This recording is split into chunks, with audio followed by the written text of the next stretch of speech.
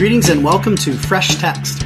Fresh Text is a weekly podcast where a pair of pastor scholars study a scripture passage drawn from the Revised Common Lectionary. We hope that it will be enjoyable and edifying for all, and especially equipping for pastors or teachers who are preparing sermons or lessons in the upcoming weeks. I'm your host, John Drury, Spiritual Engagement Coordinator for Indiana Wesleyan University in Marion, Indiana. And my guest this week is David Wright. Dr. David Wright is president of Indiana Wesleyan University, my alma mater and my current employer, although he just announced his impending retirement coming this summer. I've been wanting to have him on the show for a long time. I love the way he reads scripture, and he's a student of the scriptures and studied both in college and in seminary and has a lot of exegetical tools at his fingertips, and then was a missionary for many years after that and found his way into higher ed administration, and so ended up being a university president. So he's had lots of twists and turns in his career and a lot of insight that comes from a life lived. And he's a lover of the Psalms, and so I was excited to have him on this week to talk about Psalm 71. So that's our text for this week, is Psalm 71. As you're listening to the show and you find yourself enjoying it, be sure to share it with friends and family and other connections. All you got to do is tap the share button on your podcast player app of choice, and you can pop it up on social media or send a text to a friend and say, hey, check out this episode. We appreciate it when you get the word out about the show. We also appreciate those who support the show financially by going to patreon.com/freshtext, where you can go also and see about becoming a patron saint of the show, as we like to call it. Thanks for listening, and enjoy this conversation with David.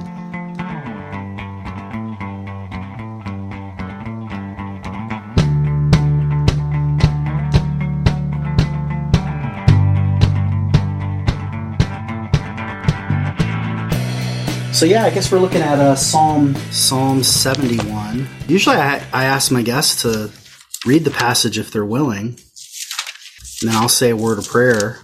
It's a long one. I'm pretty sure the lectionary cuts some verses out, but I don't care about that. I say let's hear the whole thing, right? All right, sure. If you're up for it, would you be willing to read it? Sure. Great. Go for it. In you, O Lord, I have taken refuge. Let me never be put to shame. Rescue me and deliver me in your righteousness. Turn your ear to me and save me. Be my rock of refuge to which I can always go. Give the command to save me, for you're my rock and my fortress. Deliver me, O my God, from the hand of the wicked, from the grasp of evil and cruel men. For you've been my hope, O sovereign Lord, my confidence since my youth. From birth I've relied on you. You brought me forth from my mother's womb. I will ever praise you. I have become like a portent to many, but you are my strong refuge. My mouth is filled with your praise, declaring your splendor all day long. Do not cast me away when I'm old. Do not forsake me when my strength is gone, for my enemies speak against me. Those who wait to kill me conspire together. They say, God has forsaken him. Pursue him and seize him, for no one will rescue him. Be not far from me, O God. Come quickly, O my God, to help me. May my accusers perish in shame. May those who want to harm me be covered with scorn and disgrace. But as for me, I will always have hope. I will praise you more and more. My mouth will tell of your righteousness, of your salvation, all day long, though I know not its measure. I will come and proclaim your mighty acts, O sovereign Lord. I will proclaim your righteousness, yours alone. Since my youth, O God, you have taught me, and to this day I declare your marvelous deeds. Even when I'm old and gray, do not forsake me, O God, till I declare your power to the next generation, your might to all who are to come. Your righteousness reaches to the skies, O God. You who have done great things. Who, O God, is like you? Though you have made me see troubles many and bitter, you will restore my life again. From the depths of the earth, you will again bring me up. You will increase my honor and comfort me once again. I will praise you with the harp for your faithfulness, O my God. I will sing praise to you with the lyre, O Holy One of Israel. My lips will shout for joy when I sing praise to you, I whom you have redeemed. My tongue will tell of your righteous acts all day long.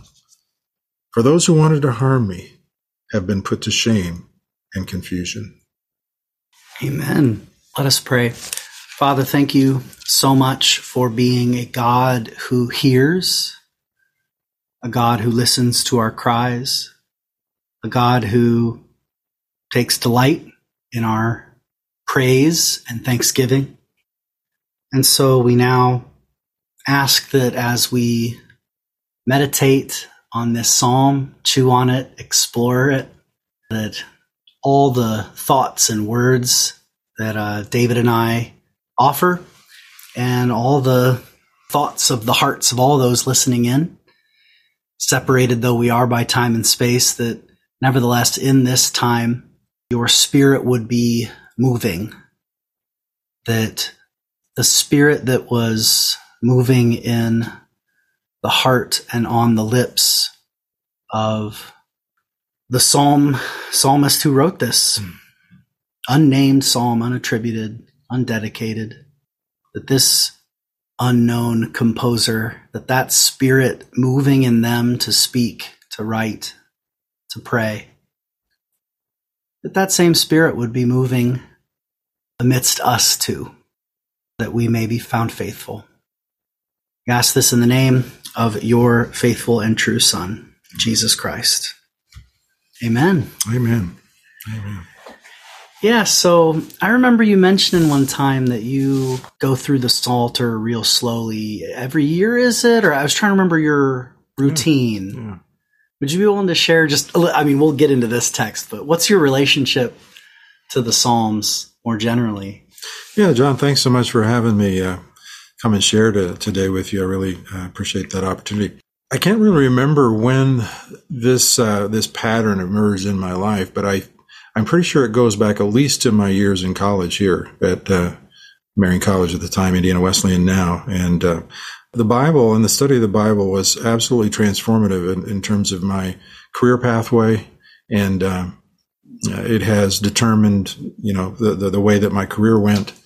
I'm going to get to your question in a moment, but I think you know me well enough to know that I like airplanes, I like flying, and I thought I was going to be a pilot as a career, and I was going to prepare to be a missionary pilot. And to do that, to get into the missionary aviation programs, you had to have a certain amount of Bible courses. So I came to Marian College at the time purely for the purpose of taking Bible courses so I could transfer into an aviation program, because that's what I really wanted to do. And I encountered David Thompson, who was a Bible professor who focused, he taught, for whatever reason, the semester that I started, he was teaching Old Testament history. John Bright was the text. And it was absolutely so captivating. And the text just came alive in a way that it just captured my imagination. And I began to think, if I had the opportunity to give myself to that kind of study, I had no business thinking I might ever be a faculty member, because I was not a great student, or be in the academy. And that was the farthest thing from my mind. But I was captured by the Scripture and by the unfolding of Scripture. And that completely reoriented my plans. I stayed here at Indiana Wesleyan and took a Christian Ministries major. And it was in that period of time that I encountered this idea of reading the Psalms and the Proverbs through every year as a discipleship and a spiritual development practice. So essentially, I have done that since the 70s. And this particular Bible that's in front of me right now, I've had for about 30 years. And Psalm 71, you can see, is marked, even with an asterisk. And I'll tell you the reason why in verse 6 there's an asterisk there in a moment. But and when I do, I don't read quickly. I can take 6 months to go through the Psalms. Because what I found is that as I've sought to really immerse myself in the Psalms, the richness and the power of various passages just is so captivating. I find myself, I need to just sit here and wait in the presence of the Lord, to have the Lord speak to me out of these words. So yeah, it's been a long time practice. Yeah, I've been wanting to have you on for the show for a while, because I knew that you had been a protege of Dave Thompson's years ago, before he went off to Asbury, where he was then for decades. Mm-hmm.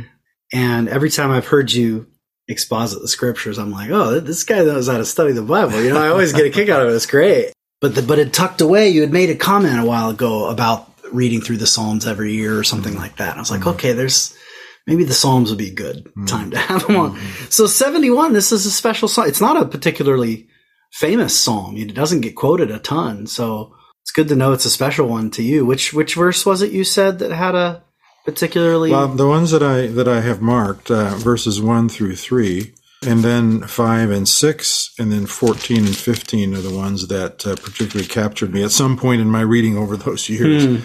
But the one where there's an asterisk is verse 6. From birth I've relied on you. You brought me forth from my mother's womb. I will ever praise you. So there's a personal story that goes with that.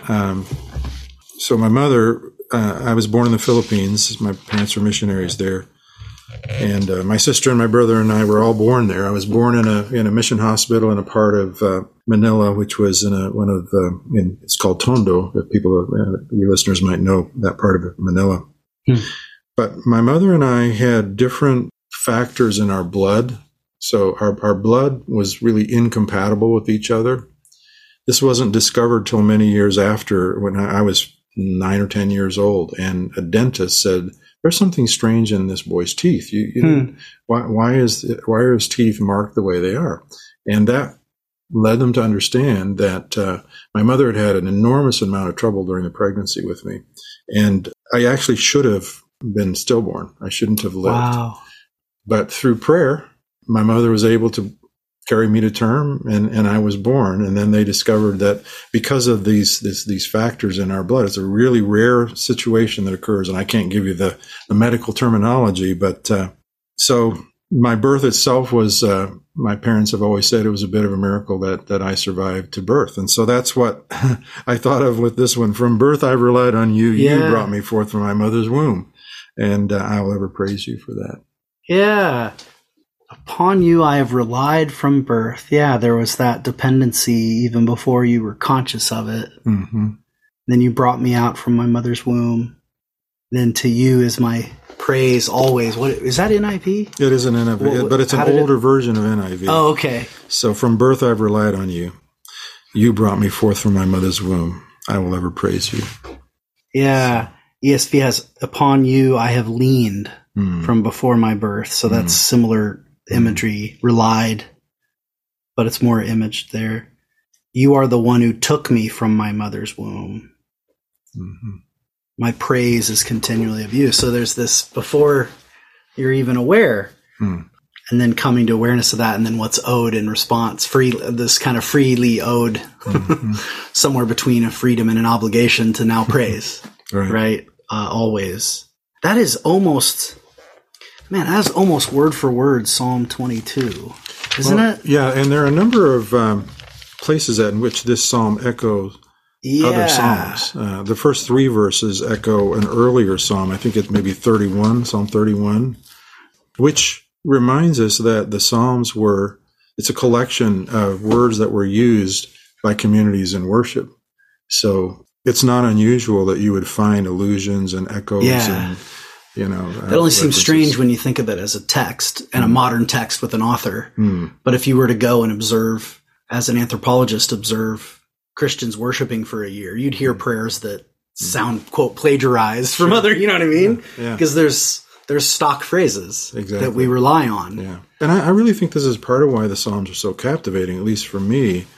Although I love all the parts of Scripture, and all of them bring something to our understanding of our faith and to the formation of our faith in ourselves. But I think part of the reason the Psalms are so captivating to me is that they have grown out of a community's actual worship. If it goes back to the first temple with David, that was Solomon, there was a liturgy of worship that began to develop there, and that's carried on through the ages.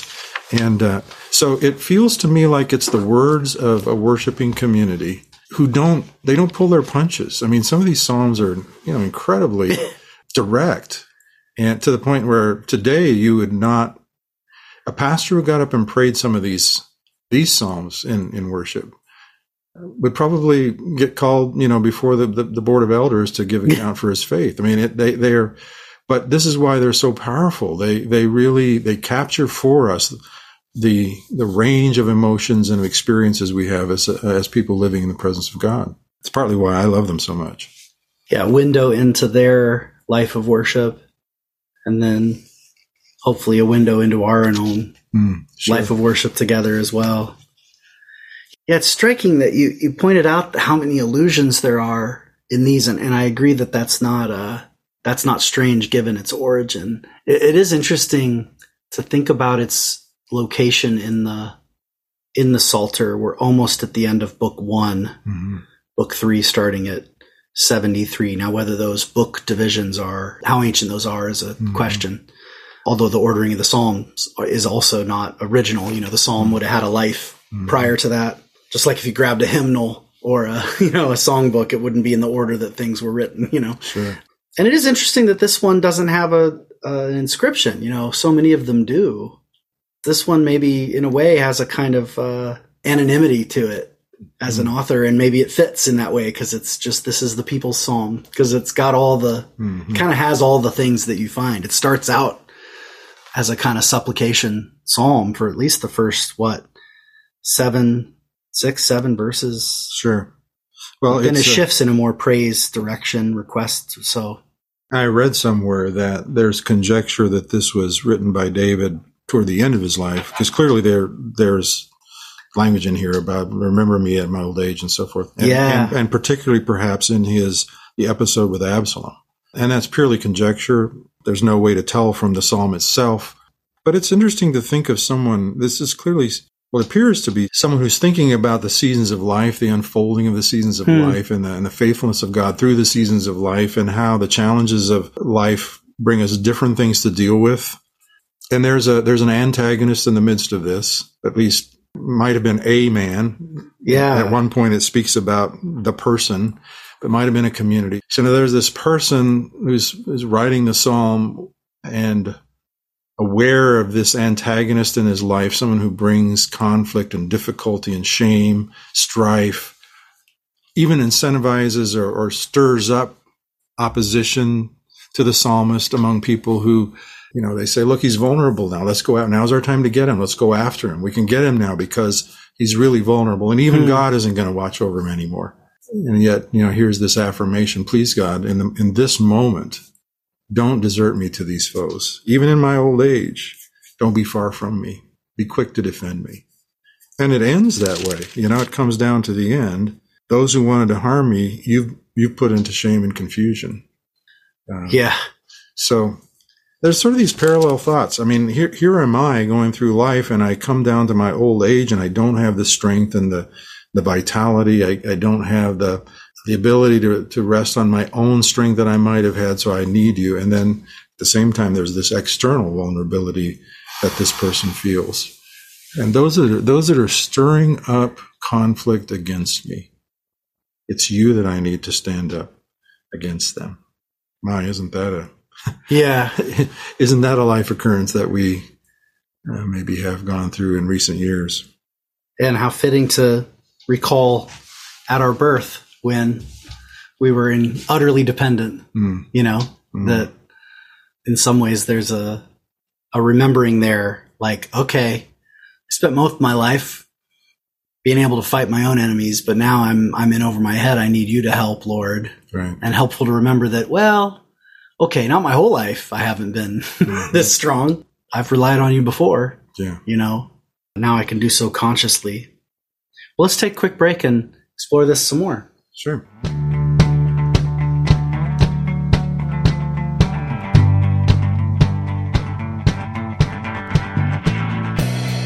And we're back. Welcome back to Fresh Text. I'm here with my guest, David Wright, and we're looking at Psalm 71. Psalm 71. I'll go ahead and read it a second time just to be in our ears and hearts again. This is from Robert Alter's translation. Regular guests know I've been reading from that a lot. So it's a little weird at times, but he tries to catch the rhythms of the original language.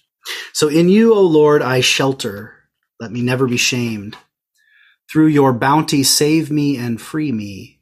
Incline your ear to me and rescue me.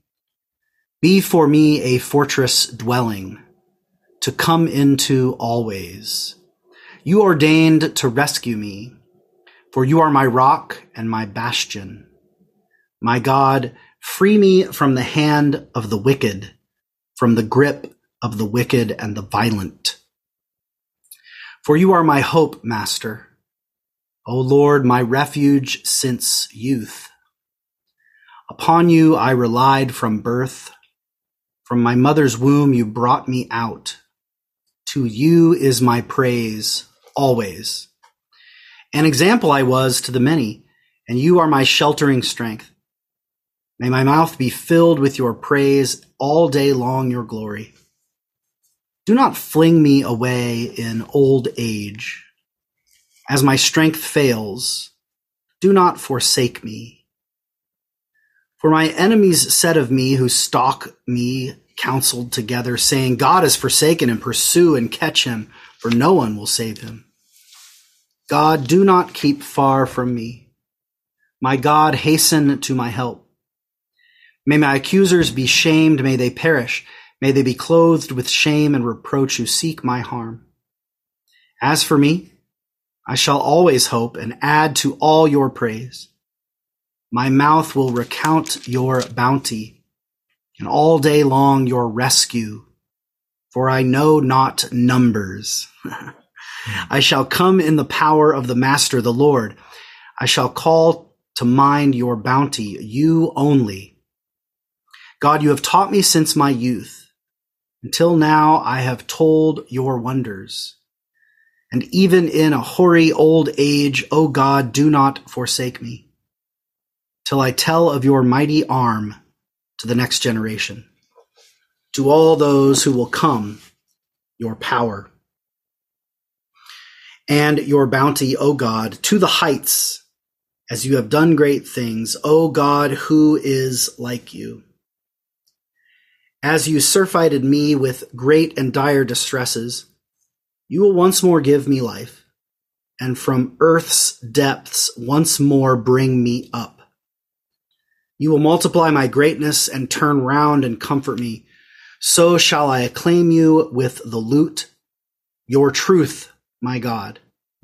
Let me hymn you with the lyre, Israel's Holy One.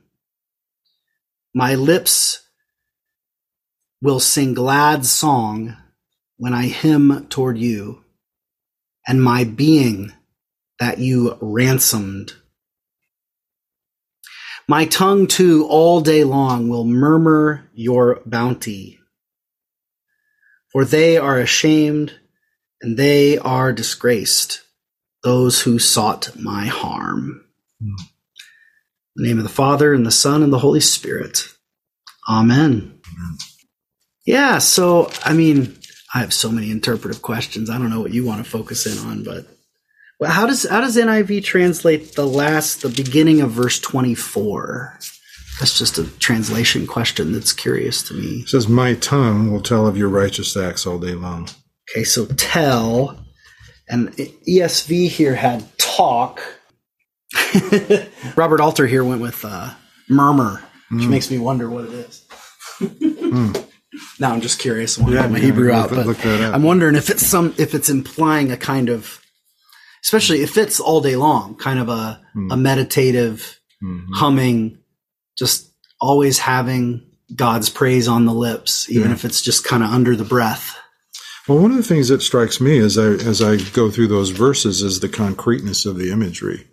Yes. So this is not sort of distilled or conceptual. He talks about tongue. He talks about lips. He talks about musical instruments, the lyre, the harp.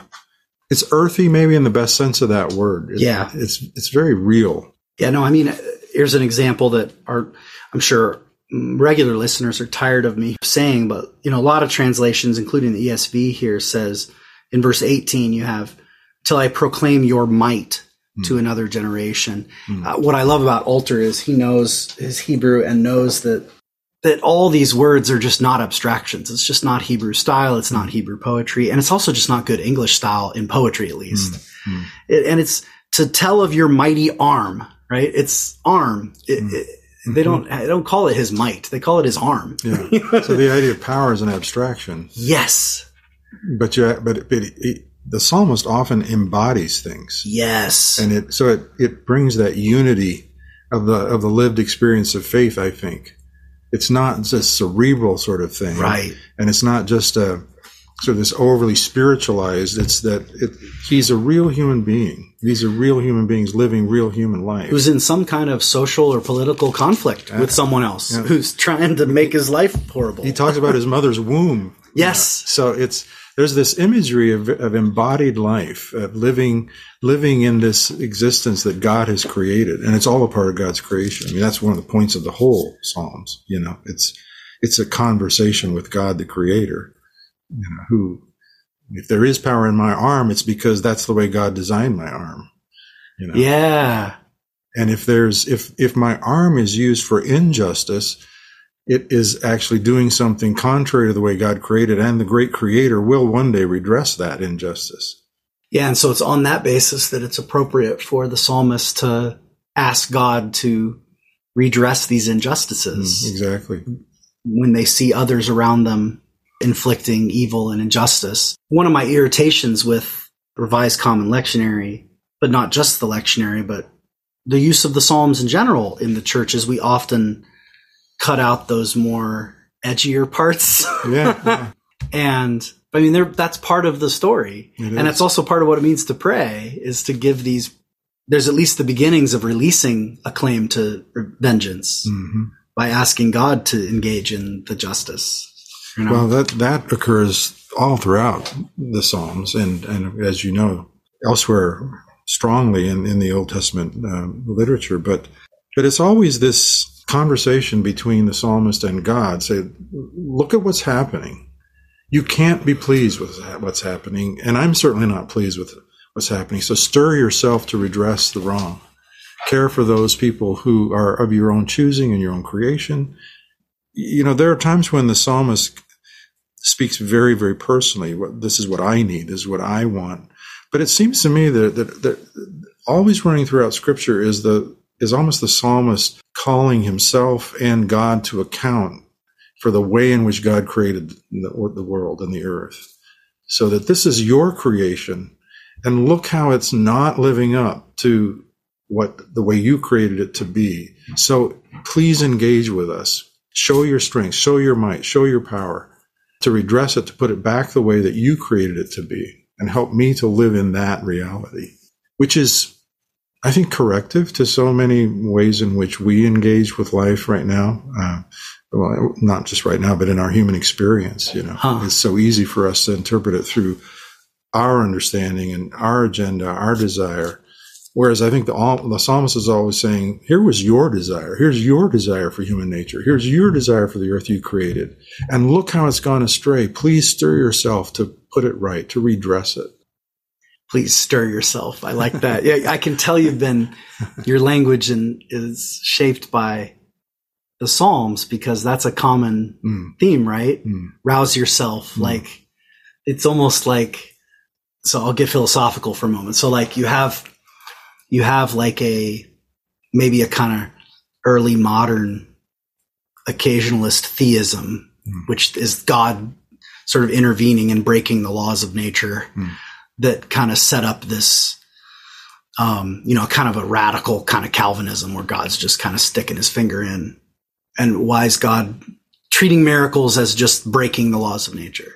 Which isn't how the ancients described them. The ancients always described them as following a higher law that's just unknown to us. And then you have like a deism that has God just acting and stepping away. And it occurred to me hearing you talk there about creation. It was almost like I'm suddenly hearing a theme in this psalm and in all the psalms as kind of a, God, don't prove the deists right.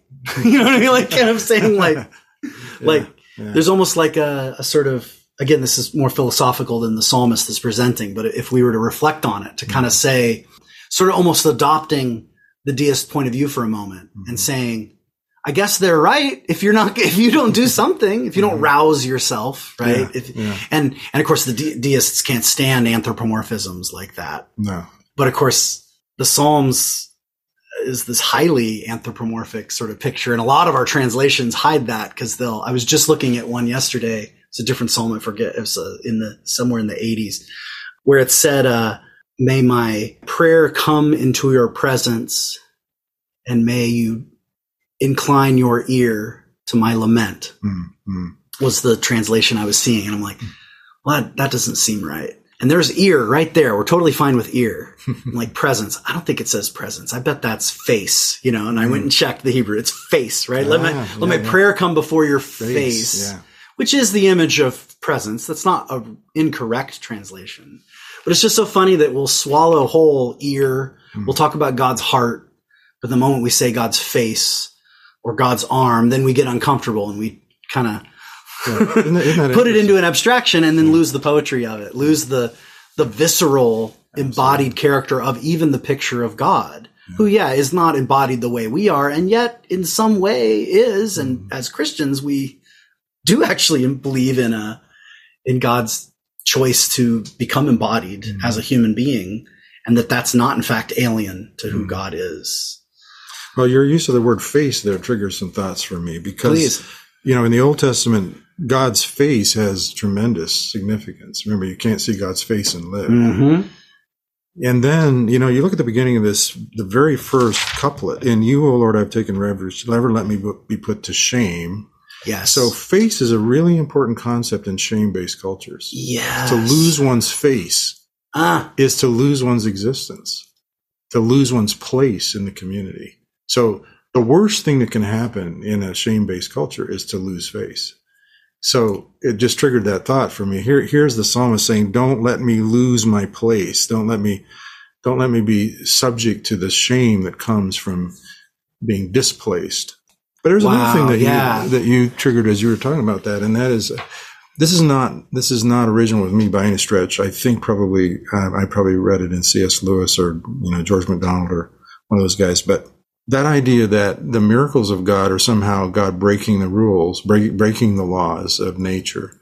What would you think about the idea of saying it is exactly the opposite? That only thing God ever does in a miracle is accelerate the already existing rules that he created in nature. And that what actually breaks the rules is the work of the evil one, of the enemy. Mm-hmm. It's the evil one who actually destroys or breaks the rules that God has created.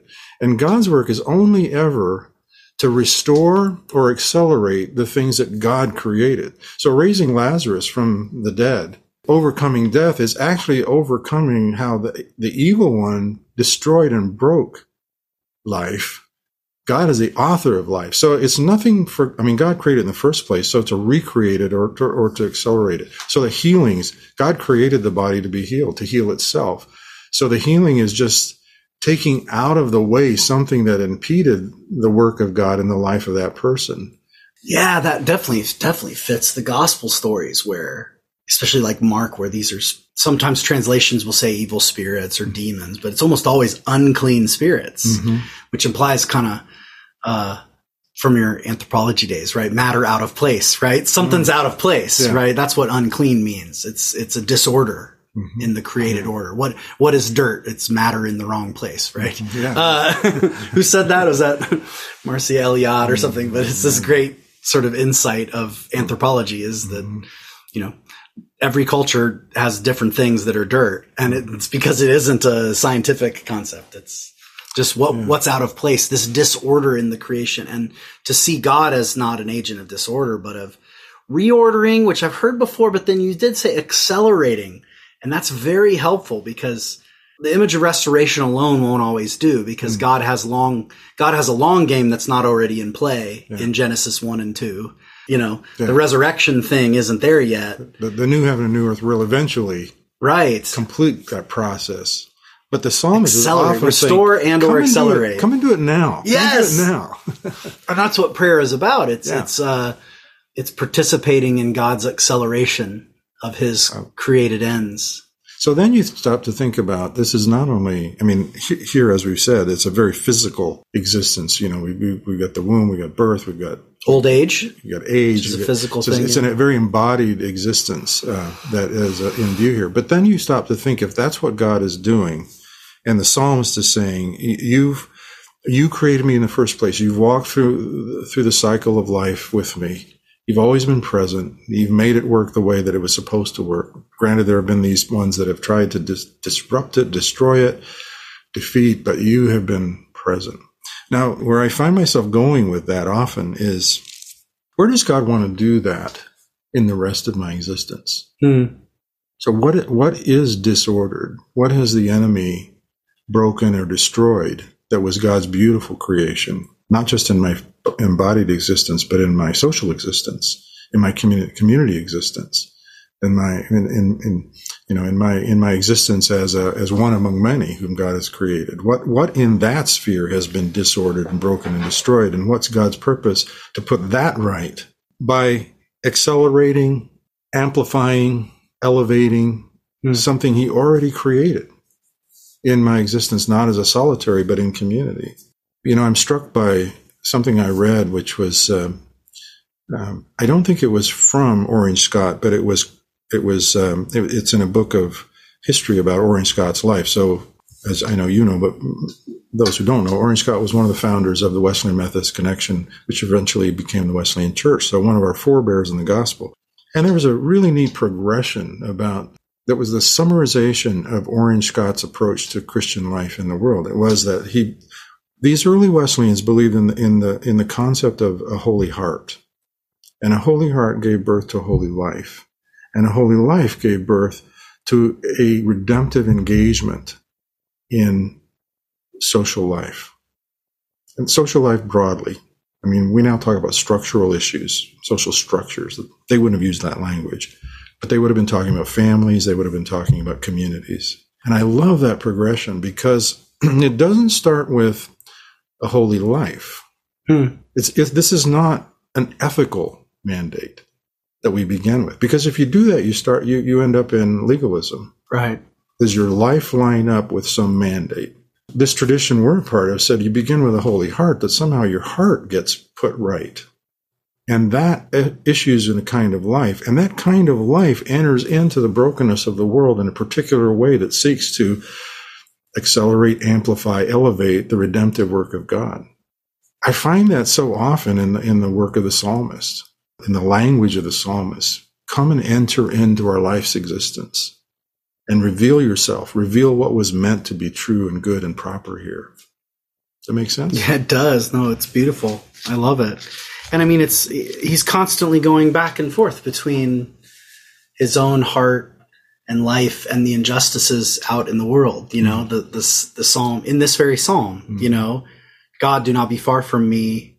My praise is always for you. I mean, these are things that are kind of flowing from the heart, while at the same time saying, hey, these people are stalking and counseling against me. Right. The world is not right. Make it right. But it's, as you're hinting at, it's not just like, don't make the world out there right just as a personal favor to me. Though there can be moments when that's how it feels.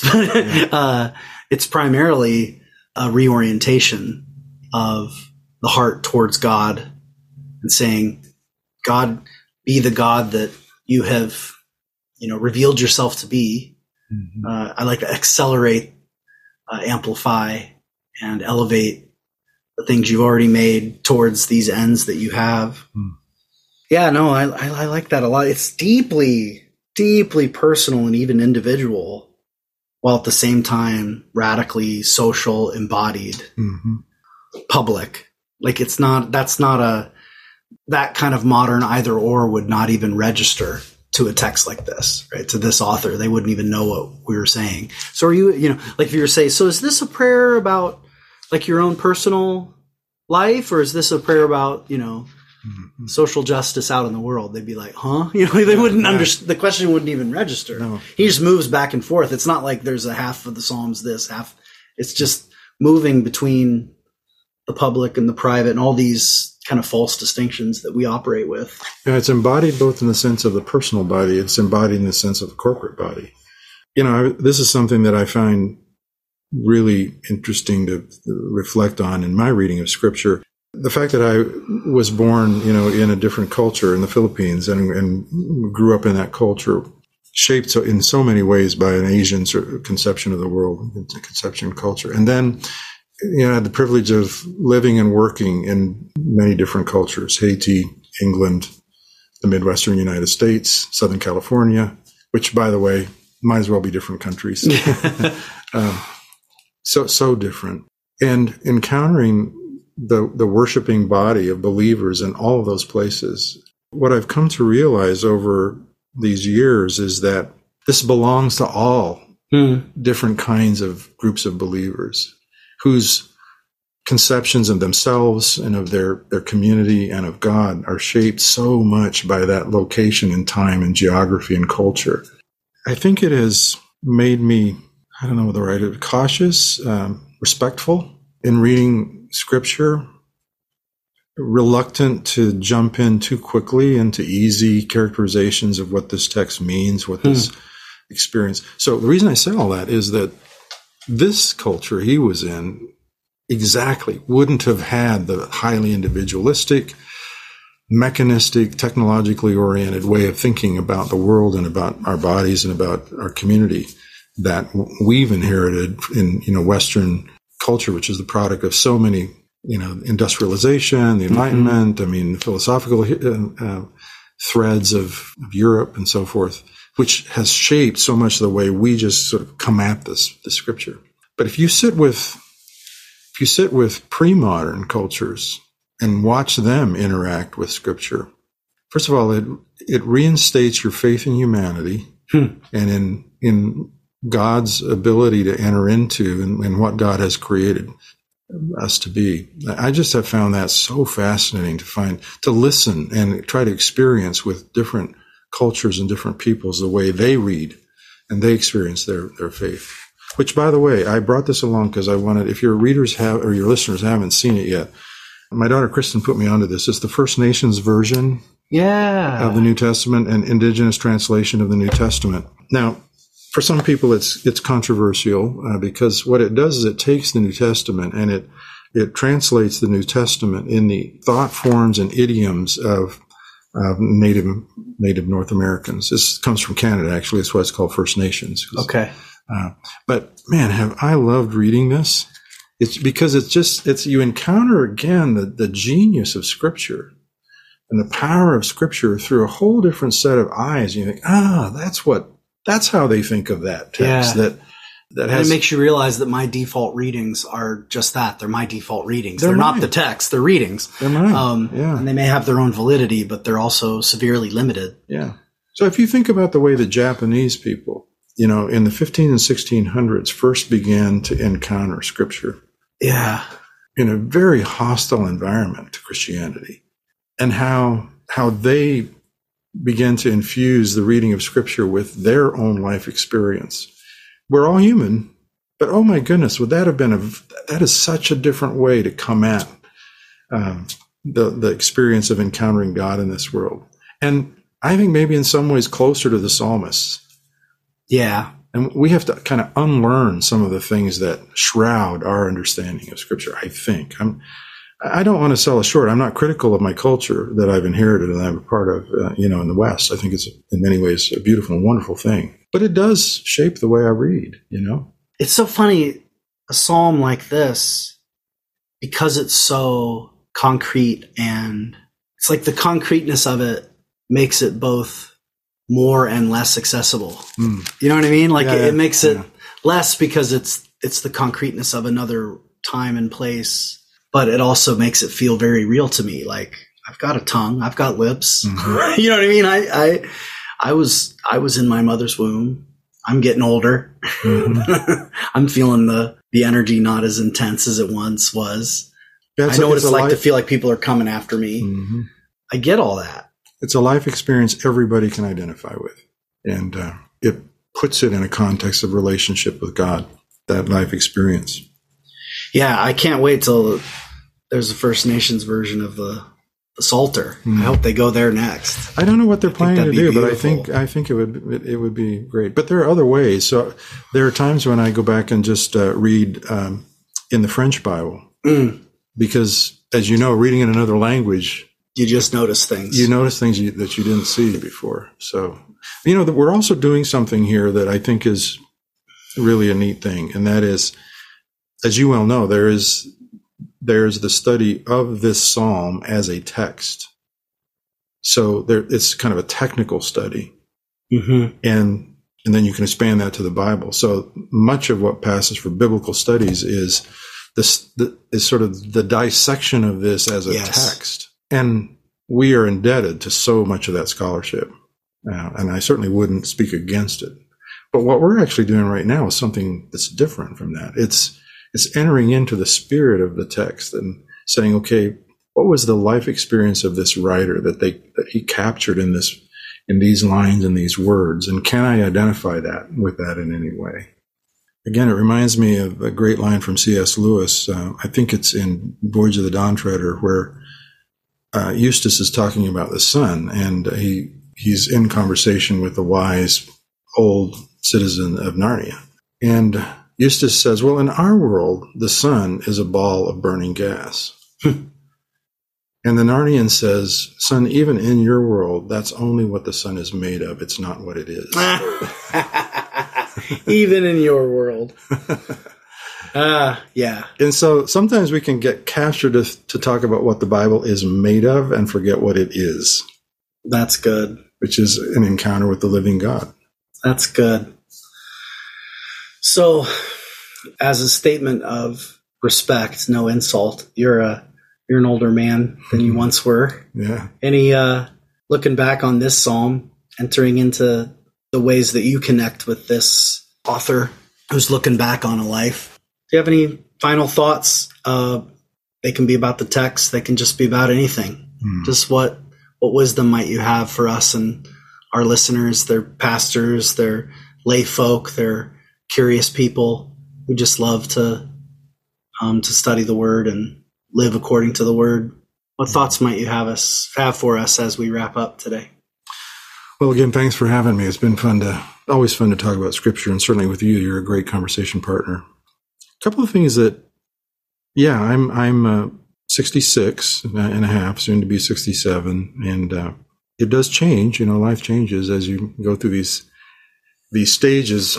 One of the things that in this particular stage of my journey that has really been resonating with me is I've watched a lot of people retire over the years. I watched my parents. I've watched, icons of my faith. I've watched people who I worked for, I deeply respected. I've watched them go through this cycle. And now I'm going through it myself, and I'm thinking, so that's what it was. That's why they said the things they did. That's why they did what they did. I'm reminded that there's an illumination of life experience that you just have by going through it. But here, if there is a regret, here's the thing I've thought. I wish I had attended better. I wish I had listened more. I wish I'd have taken a little bit more seriously what the ones that went before me were going through and trying to say to me at those moments. I would have been a better person if I had listened more and listened more carefully, paid more attention. Which, isn't that a part of life? We get so preoccupied with ourselves and our life experience, and what an important thing, I think, for God to call us into a posture of listening and watching better. So that's one of the things I feel like I'm learning right now. But back to the text, back to the psalm, and back to the Psalms and the Scripture. I remember being just, I sit in my chair in the morning in the presence of the Lord with His words, and the words, I would rather spend my time in the house of the Lord than in any other place. Sometimes just come down on me in a moment of, I guess you'd call it glory, and I'm not real old. I guess you'd say 66 is old, but not real old. Only relatively so, not much. But there's a sense in which, having committed myself to live in that presence of God the best I could, faltering though it may have been at times, has proven to be a rich and good life. And if there's anything that gives me courage to face what the next years that God gives me would be, with the continued diminution of physical vitality, intellectual vitality, and so forth, it's that I will do this journey in the house of the Lord and in the presence of the Lord. And frankly, I would not trade that for anything.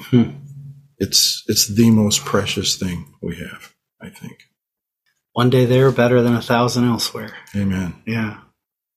Well, thanks so much, David, for giving time to the scriptures and to our listeners. Appreciate it a ton. Thanks, as always, to all our listeners for chiming in, getting the word out about the show. We appreciate it so much. Thanks to Todd and Eric for their production work. Can't imagine doing this without you guys. Thanks to Tom Adamson for donating the theme music. And thanks especially to our patron saints who support the show. If you'd like to become a Patreon supporter, just go to patreon.com/freshtext. Find some ways you can support the show. And with that said, say have a good preach and a great week. Bye-bye.